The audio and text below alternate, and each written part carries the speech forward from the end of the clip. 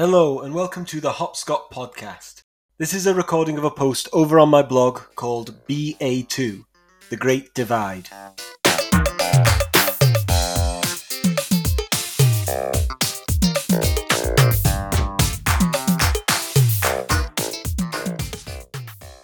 It's an odd thing, knowing that someone is about to open up your chest and start cutting away at your heart. It might sound like the kind of thing reserved for movies starring men in masks stalking groups of teenagers, but actually it really isn't all that horrifying. After all, for people undergoing the procedure, at least when the day arrives, all we have to do is fall asleep. That isn't to say, however, that being rendered unconscious when you know you're about to go under the knife isn't one of the most terrifying moments you have ever lived through. You are on the bed as the anesthetic is pushed through a line into your arm, and an oxygen mask is placed over your face. Then a nurse tells you to count back from 20. You start counting. 20. Those you have with you, for me it was my parents, hold your hands tightly, reassuring you that everything will be okay. 15. The world around you begins to fade away. Faces blur, and you realize that you can no longer speak. 10. Voices become distant and faint. You can still hear your family and the nurses talking, but they sound as though they're in a different room. 5. You don't make it this far. By the time you got to 5, you've started to wake up already. Breathing is heavy and painful, your vision isn't working properly yet, and as soon as you try to move, firm hands hold you down in place, and a voice from far away says something along the lines of, "Take it easy." After a few moments, you realize why your throat hurts so much. There's a breathing tube stuck down it. You look around frantically as your vision begins to clear. You start to make out faces of people you recognize. They speak to you, and although you can hear them, somehow you don't. After a few moments, you fall asleep again. This time, though, it's a natural, restful sleep. Coming round from my second open heart surgery was rough. After a while, the breathing tube was removed, and I was able to properly wake up. One of the first things I noticed, aside from the aching, were the 3 pipes emerging gracefully from my abdomen.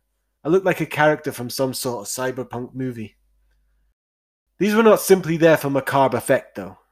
They were to allow any buildup of fluid to drain away. No matter the reason, they were not a pretty sight, and they certainly were not comfortable. In time, a nurse, without any ceremony whatsoever, simply pulled them out.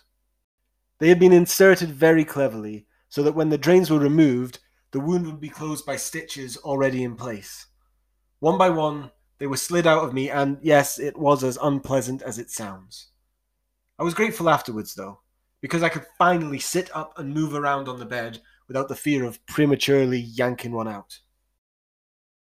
The thing that surprised me most about going in for such a major procedure, during which they quite literally sawed my chest open, was how quickly they were happy to let me go home. I, of course, was delighted. It was just the day before my 16th birthday, and that was absolutely the most important thing that any of us needed to be thinking about at that time. My parents, though, were not super thrilled with the idea of me being discharged so quickly. Mum almost begged the staff to keep me in for a few more days. Obviously, the idea of taking me 130 odd miles to our home at the south end of Loch Ness, with a 70-mile round trip to the nearest hospital, just 4 days after open heart surgery, was a little daunting. Their heads filled with just about every possible scenario that might occur in the absence of good doctors and nurses. Probably all the way up to some kind of alien chest-burster situation. On top of that, one of the wounds left by the drains was still weeping. This was pointed out to the doctors several times, much to my disapproval as I just wanted to get home. But in the end, we were assured that all was fine.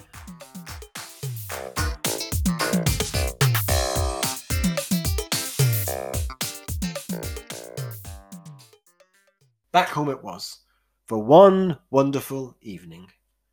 On the day I turned 16, I woke up feeling sick and with a sky-high temperature. Our local GP came to the house to check on me and immediately sent me to Raigmore for some tests. Woohoo! 16, yeah!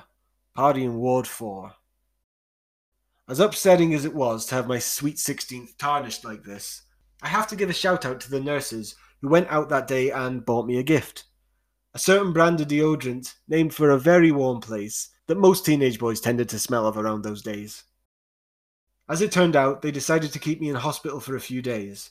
I had picked up an infection somehow, looking at you, unhealed drain wound, and was placed in isolation with regular monitoring. However, no antibiotics were prescribed. Eventually, with the help of some paracetamol, my temperature came down and I was allowed home, with a warning to take good care of myself. Apparently, my plans for abseiling and whitewater rafting as a birthday party needed to go on hold till the next year. I did have a party when I got back, but it wasn't quite the manic hurling ourselves into the pool kind from previous years. Some friends came around, and we sat in the back garden eating some food that may have caused my doctors to raise an eyebrow or two. In the end, it didn't really matter that I'd missed the actual date of my birthday. I had a great party with good friends, and at least that infection was gone. Except it wasn't.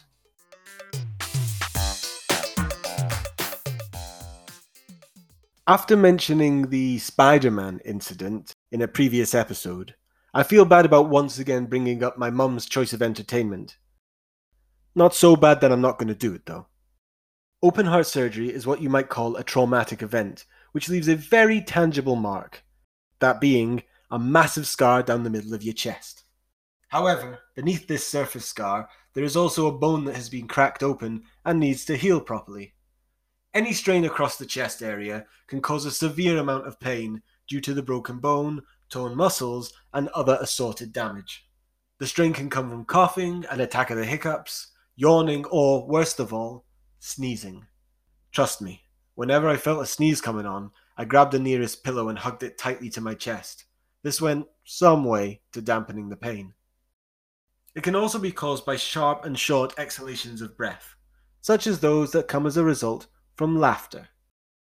Now obviously, as a 16-year-old who was barely able to leave the house, I was quite bored. I can't imagine for a second that I was anything other than an absolute delight to be around, but even so, my parents decided that I needed something to occupy my time. After some debate, my mum came up with an out-of-this-world suggestion. Red Dwarf.